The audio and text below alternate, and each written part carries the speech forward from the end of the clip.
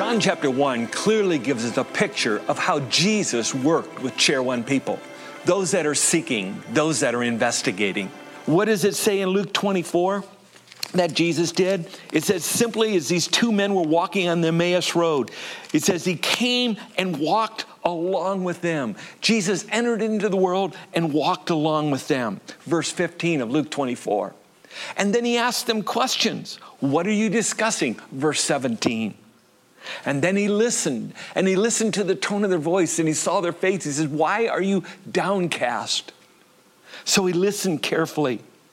And then he goes on, he says, he heard what they were saying, and they had a lot of facts right, but they had drawn wrong conclusions, that saying that Jesus was just a prophet. And so what does Jesus do? He opens the scriptures, this tells us. He says he opens the scriptures, verse 27, 32, and explained to him what was said in the scriptures about him, all the way from Moses through the prophets. And then he challenged their conclusions, verse 38. Why do doubts arise? And then the Holy Spirit, verse 45, opened their minds so they could understand. You see, that's what Chair 1 people need. They need believers like Jesus who will come into their world, walk alongside of them, ask them questions, listen to their hearts and to the words they're saying, help them get their facts right, open the scriptures, show how the scriptures point to Jesus as the coming King and the promised Messiah. And then pray like crazy that the Holy Spirit would open their mind to understand this truth. We need to bring lost people to the cross, to the foot of the cross where they can repent and believe and begin the journey as a Christ follower. Who are the Chair 1 people God has put in your life? Well, it's great to see you all here this morning. If you're worshiping with us online this morning, we're delighted that you have joined us as well. We're in this series of 4 chairs, and today is the first chair. Now, the official name of this chair is called a camp chair. How many of you have a couple of these at home or in your vehicle? Let me see your hands if you got chairs like this. Okay, how many of you consider yourselves to be campers? Yeah, that's what I figured. It's called a camp chair, but we use it for all different kinds of things because it's such a handy chair. It's portable. Folds up easy for storage and transport. I mean, let's take a look at this picture. Have you ever seen anybody carrying a chair like this to an upward soccer game out on the front lawn on a Saturday? Of course not. You don't carry chairs around like that for sporting events. You take this kind of a chair.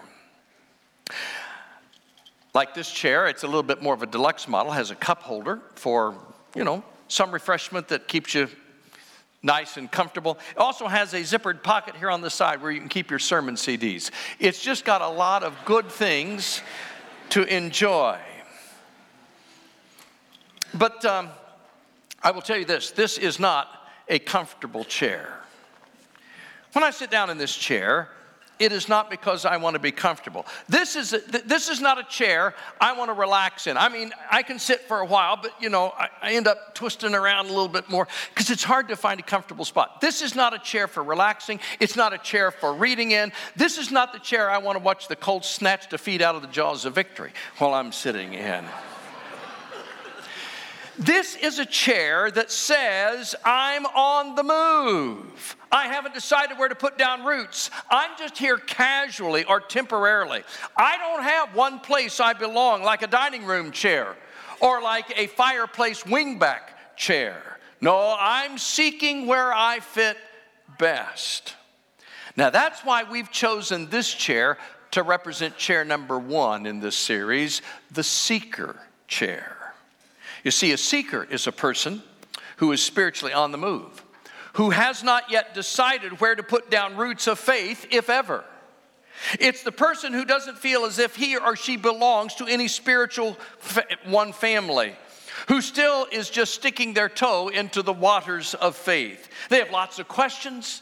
They struggle with doubts. They want to be certain before they make some kind of a choice. They may have lived through a bad spiritual experience in the past. They may have grown up around a lousy, hypocritical example of faith that left them cold and empty. One thing is for sure, they're not comfortable. They're not comfortable with their faith discoveries. They're not comfortable with their doubts. And so they keep on seeking answers to spiritual questions. They are on the move. Now, that may describe you this morning. You may be a seeker. You may be the person who's been hurt in the past. You may be the kind of person who's spiritually on the move because you just can't find a place or a reason or a purpose to sink your roots. You may be a Christian today, but I'll tell you what, if you are, you know somebody who's a seeker. We either are a seeker or we know a seeker this morning who is trying to answer the questions. Now, there were certain seekers in the Scripture. You know, you don't have to read very far in the New Testament to come across some of them. In our summer series, we talked about Nicodemus, who set up his camp chair with Jesus at night because he was afraid of being seen with this controversial rabbi. Now, there's a lot of things we could say about old Nick at night, but bottom line, he was seeking spiritual answers. Wasn't sure if he was turning to the right source or not. There's the rich young aristocrat who came to Jesus earnestly seeking an answer, and so he sets up his chair next to Jesus with this question: what must I do, good teacher, to inherit eternal life? Jesus, knowing that the young man had a penchant for wealth, looked at him and said, go and sell everything that you have, give it to the poor, come follow me, and then you'll find treasures in heaven. That wasn't the answer he was looking for. So he packed up his chair and moved on. Then there was the man whose young, mute son was demon-possessed. He plopped down his chair next to Jesus and began to explain the fact that the boy couldn't talk wasn't the worst problem at all. He was demon-possessed, and the demon had often thrown him to the ground in convulsions or tried to drown him in water or burn him in fire. And then the desperate father, not yet convinced about the claims of Jesus, uttered this half-hearted, tentative thought, almost as an afterthought. Mark records it in chapter 9. It says, but if you can do anything, take pity on us and help us. If you can, said Jesus. Why, everything is possible for him who believes. Immediately the boy's father exclaimed, I do believe. Help me overcome my unbelief. There's the seeker. I'm struggling with the faith. I'm struggling with the answers. I'm trying to find the truth. Help me, Lord, with my unbelief. Jesus cast out the demon and restored the boy to the father. Mark leaves us hanging about the man's faith. Did that moment change him? Or did he pack up his chair and take it home with the boy? Not sure yet if Jesus was the one. Then there's the woman with the bleeding disease that no one could cure. She came seeking the Lord's touch, but the crowd was so overpowering that she decided she was the one that would have to do the touching. Just the fringe of his garment now, that would be sufficient. After all, with her disease, she really shouldn't have been out in the crowd in the first place. But when she reached out and touched the edge of Jesus' robe, she was instantly healed by the power of God. Jesus knew it, confronted her about it, and then encouraged her faith. She went home that day without her chair because she'd crossed the line from seeker to believer. She knew this was the very Son of God. And those that filled the role of the apostles, well, I think there were some seekers in that group too. John's is the only one to give us this brief glimpse into Nathanael's introduction. John writes in chapter 1, verse 43, it says, the next day Jesus decided to leave for Galilee. Finding Philip, he said to him, follow me. Philip, like Andrew and Peter, was from the town of Bethsaida. Philip found Nathanael and told him, we have found the one Moses wrote about in the law and about whom the prophets who wrote, Jesus of Nazareth, the son of Joseph. Nazareth? Can anything good come from there? Nathanael asked. Come and see, Philip said. There's the invitation. That's what the seeker's trying to find. Come and see, said Philip. And when Jesus saw Nathanael approaching, he said of him, here is a true Israelite in whom there is nothing false. How do you know me? Nathanael asked. Jesus answered, I suspect with a smile.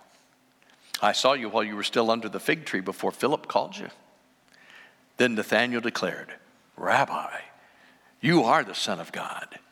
You are the King of Israel. Come and see.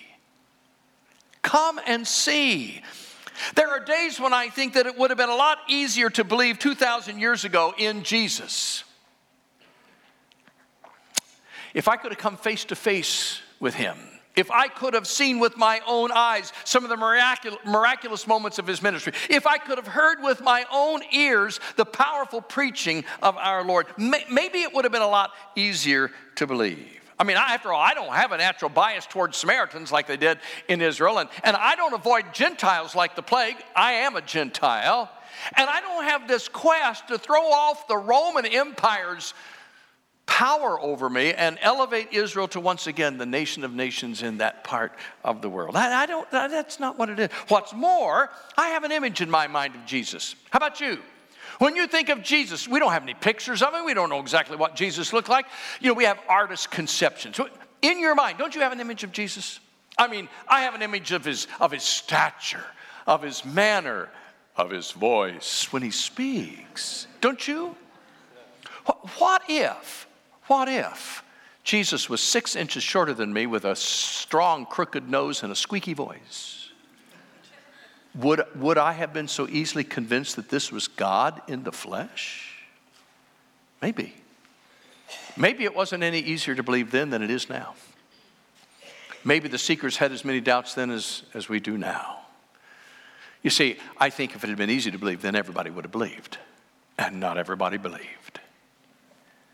This I do know for certain. When it comes to seeking, Jesus welcomed the seeker, encouraged the seeker, invited the seeker, spent time with the seeker, gave hope and purpose to the seeker, and ultimately brought life to the seeker.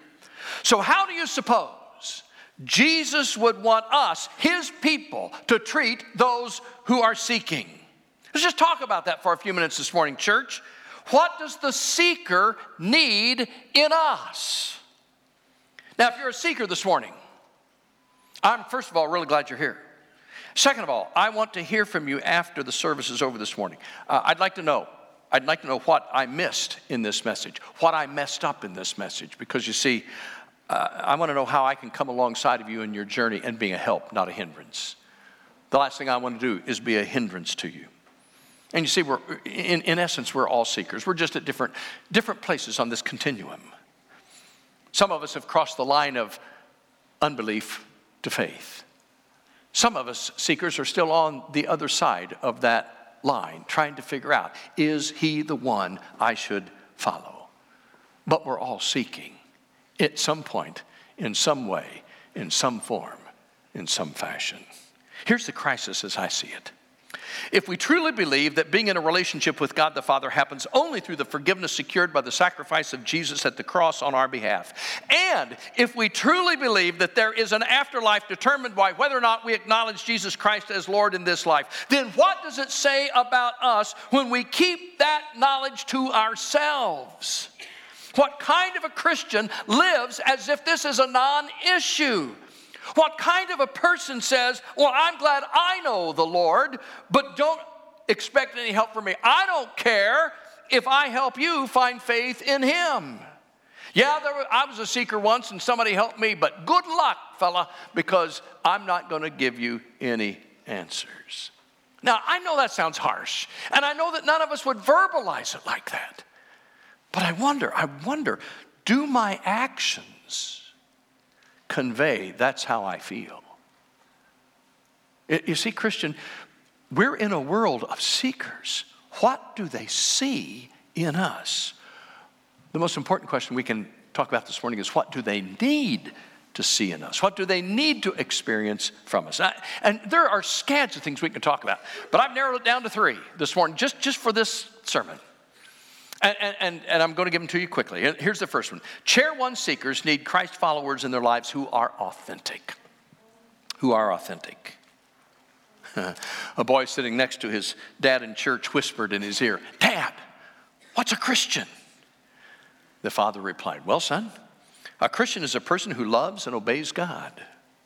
He loves his friends and neighbors and even his enemies. He prays often, acts joyfully, and is kind to others. Plus, he's more interested in going to heaven than having anything this world offers. That, son, is a Christian." "Huh," the boy said. "Have I ever seen one?" Have I ever seen one? Has the seeker ever really seen one? I was reminded again this week of how hard it is, actually how discouraging it is to be a part of wait staff in restaurants on Sundays. This didn't happen on Sunday. I was talking to a member of a wait staff in one of our local restaurants, and they were sharing with me. They didn't know I was a minister. And I was glad they didn't know that, but they were pouring out their frustration at Sundays. It's not just because it's maybe poor tips.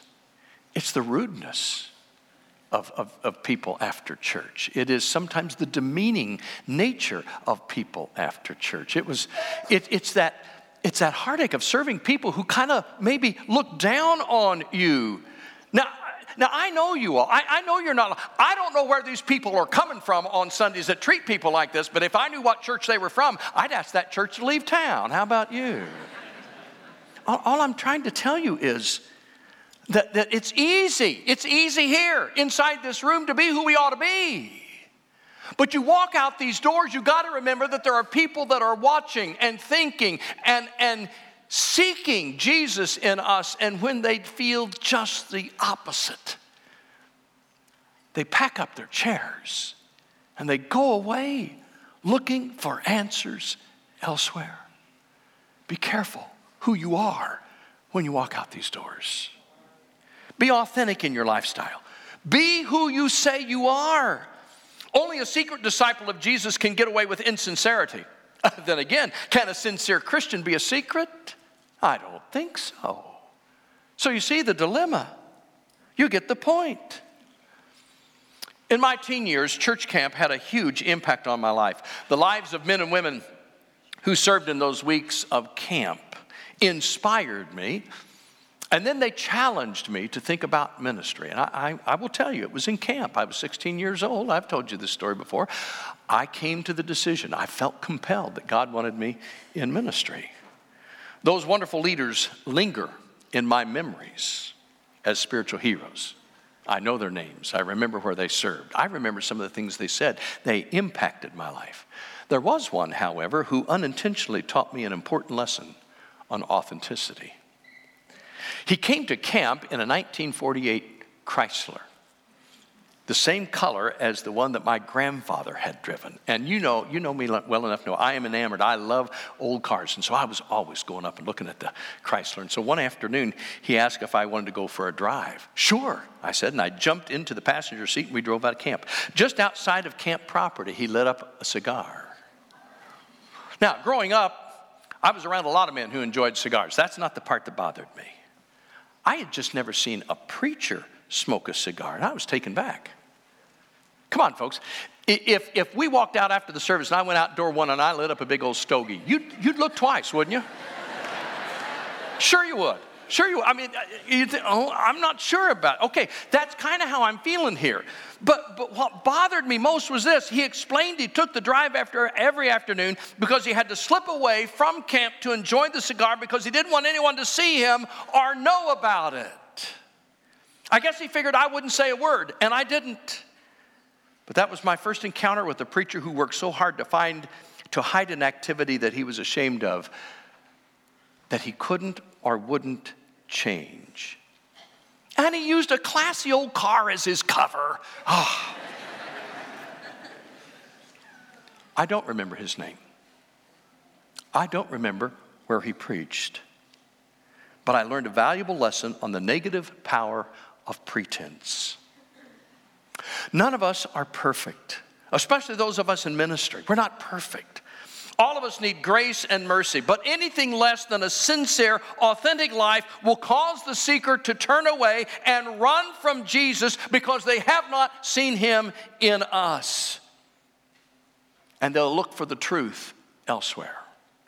Why? Because nobody likes a pretentious person, but especially when that person claims to be a follower of the most authentic person that ever walked on the face of the earth. John Bevere wrote this. He said, if we are going to be authentic and relevant, we must embrace truth and allow it to transform us at our very core. It's got to start inside. And if it starts inside, it'll spread outside. It can't just be on the outside. And every seeker needs transformation. And I know of only one who's capable of bringing that transformation. And so once transformed, we must be genuinely concerned about the spiritual well-being of those around us who need Jesus Christ. We must invest time, energy, resources, and love them. But if you can't be authentic, then don't invest in them at all, because it'll have more of a negative than a positive effect. Be sincere. Be authentic. Be genuine. The seeker is watching. Be careful who you are when you walk out these doors, because that's where it matters. Here's the second thing. Chair one seekers need Christ followers in their lives who will invest in friendship. Back in July, Elsie graciously accompanied me as I attended my 45th high school class reunion. It was nice. It was okay. But I was a bit disappointed. The only ones to show up were old people. I felt like I was in a rerun of The Twilight Zone. What happened to my friends? I'm sure they were thinking the same thing about me. Sometimes it takes something like a class reunion to remind us of the importance of friendship. Those people who I hadn't been around much since we graduated 45 years ago were the kids who helped shape my life. They were the kids, the friends that I grew up with. Their friendships made a difference in my life. And our friendships today, we got to remember, can do the same thing. They will make an impact in other people's lives. Proverbs 17:17 says, a friend loves at all times. Looking at the life of Jesus, it is apparent that he viewed being a friend as important. He addressed his disciples as friends. He was also a friend to the little children who flocked to him. The Jewish leaders accused him of being a friend to tax collectors and sinners, an accusation that Jesus never refuted. And though he would momentarily raise Lazarus at the tomb, he paused and wept for his friend who was dead inside those walls. Even when Judas approached him with the kiss of death, Jesus responded, friend, do what you came to do. I guess this is what I'm saying. Take the Jesus approach to others. Look for ways to be friends to others. Here's just some thoughts. Don't wait for others to approach you. You reach out first, okay? Open your eyes. Genuinely see the people that you encounter at every facet of life. We just go about things so casually. Learn the names of the folks who work behind the counters at the convenience stores or the grocery checkouts or other places that you might be so busy in your mind that you don't even stop to think about or look. Don't let friendship happen accidentally. Be intentional. And when you are intentional, it's amazing. Seemingly accidental encounters will happen. Be interested in others first instead of expecting them to be interested in you. Learn to listen more and talk less. That one's hard for me. Be hospitable to those who may not be able to be hospitable in return. Seek first to understand before you seek to be understood. Love the unlovable unconditionally. That doesn't require you to condone actions that are contrary to God's standards. Jesus never condoned sinful behavior, but he was nevertheless a friend. He was never less than compassionate toward those who had sinned. I wish I could tell you I practice these things all the time. I don't. I should, but I don't. Like all of us, I just get caught up in life and forget to practice the important things. I want to change the way I look at those around me. I hope you do too. I want to be looking outside these walls for friends who are seeking Jesus. Proverbs 18:24 says, one who has unreliable friends soon comes to ruin, but there is a friend that sticks closer than a brother. That's what I want us to be. I want us to be a congregation that sticks closer to seekers than siblings stick to one another. Here's the last thing. Chair one seekers need Christ followers in their lives who can present the gospel And you're saying, there it is. I knew that was coming. This is the part that scares me to death. I can't answer all those tough biblical questions about predestination versus free will, or which end times prophecy interpretation is the right one, or I can't even distinguish between what justification is and sanctification is. All I know is that I cannot face the uncertainty of tomorrow without the certainty of knowing Jesus as my Savior. Aha, there it is. If that's all you know, that you can't face the uncertainty of tomorrow without the certainty of knowing Jesus as your Savior, then you understand the heartbeat of the gospel. The word gospel simply means good news. And the good news is this: we have all sinned, every last one of us. So consequently, our relationship with God is broken. But God, being perfectly authentic and perfectly relational, sent His Son to bridge the gap by becoming our Savior. When He paid our penalty for our sin, He made it possible for us to be restored to the Father and have everlasting life. That's good news. Many seekers don't want the answer to the tough questions. They may not even know the words justification or sanctification. That's okay. What they do want to know is, why are you a follower of Jesus? What does He mean to you? What difference in your life has Jesus made? And that's a story that you already know. That's not something that you have to learn. That's not some kind of a slick plan that you go through point by point by point. Don't get me off my track. I've got it memorized. People don't want that. They just want you to be able to say, this is why Jesus matters most in my life. Like Philip with Nathanael. Come and see. Come and see what difference Jesus has made in my life. Peter reminded the ancient church with these words. He said, but in your hearts, set apart Christ as Lord. Always be prepared to give an answer to everyone who asks you to give a reason for the hope that you have. But do this with gentleness and respect. Isn't that awesome? Peter said, always be ready to give an answer, but do it with gentleness and respect. You see, that is what the seeker is looking for. Why do you follow? What difference has Jesus made? And they want to hear it through gentle, respectful words, actions, ears, and folks. There's a Native American proverb that reads like this: when you were born, you cried, and the world rejoiced. Live your life in such a manner that when you die, the world cries, and you rejoice. As heaven looms in the future, make sure that in the present you are living an authentic, relational, good news-focused, Christ-centered life. That kind of existence will help a seeker leave this chair far behind in the dust and cross that line from seeker to believer. Do you know Jesus this morning? That's where the journey really begins. That's where the journey changes forever. If you're a seeker this morning, that's probably not enough time for you to make that choice. I get that. But if you've been contemplating this for a long time, today may be the day when you say, all right, I'm going to step over this line. I'm going to fold this chair up once and for all, set it aside, and become a follower of Jesus. Your decision. Thank you for watching this message from Sherwood Oaks Christian Church. Did you know you can view any message from the past 6 years at socc.org/messages? You can also view complete worship services from the past month at socc.tv.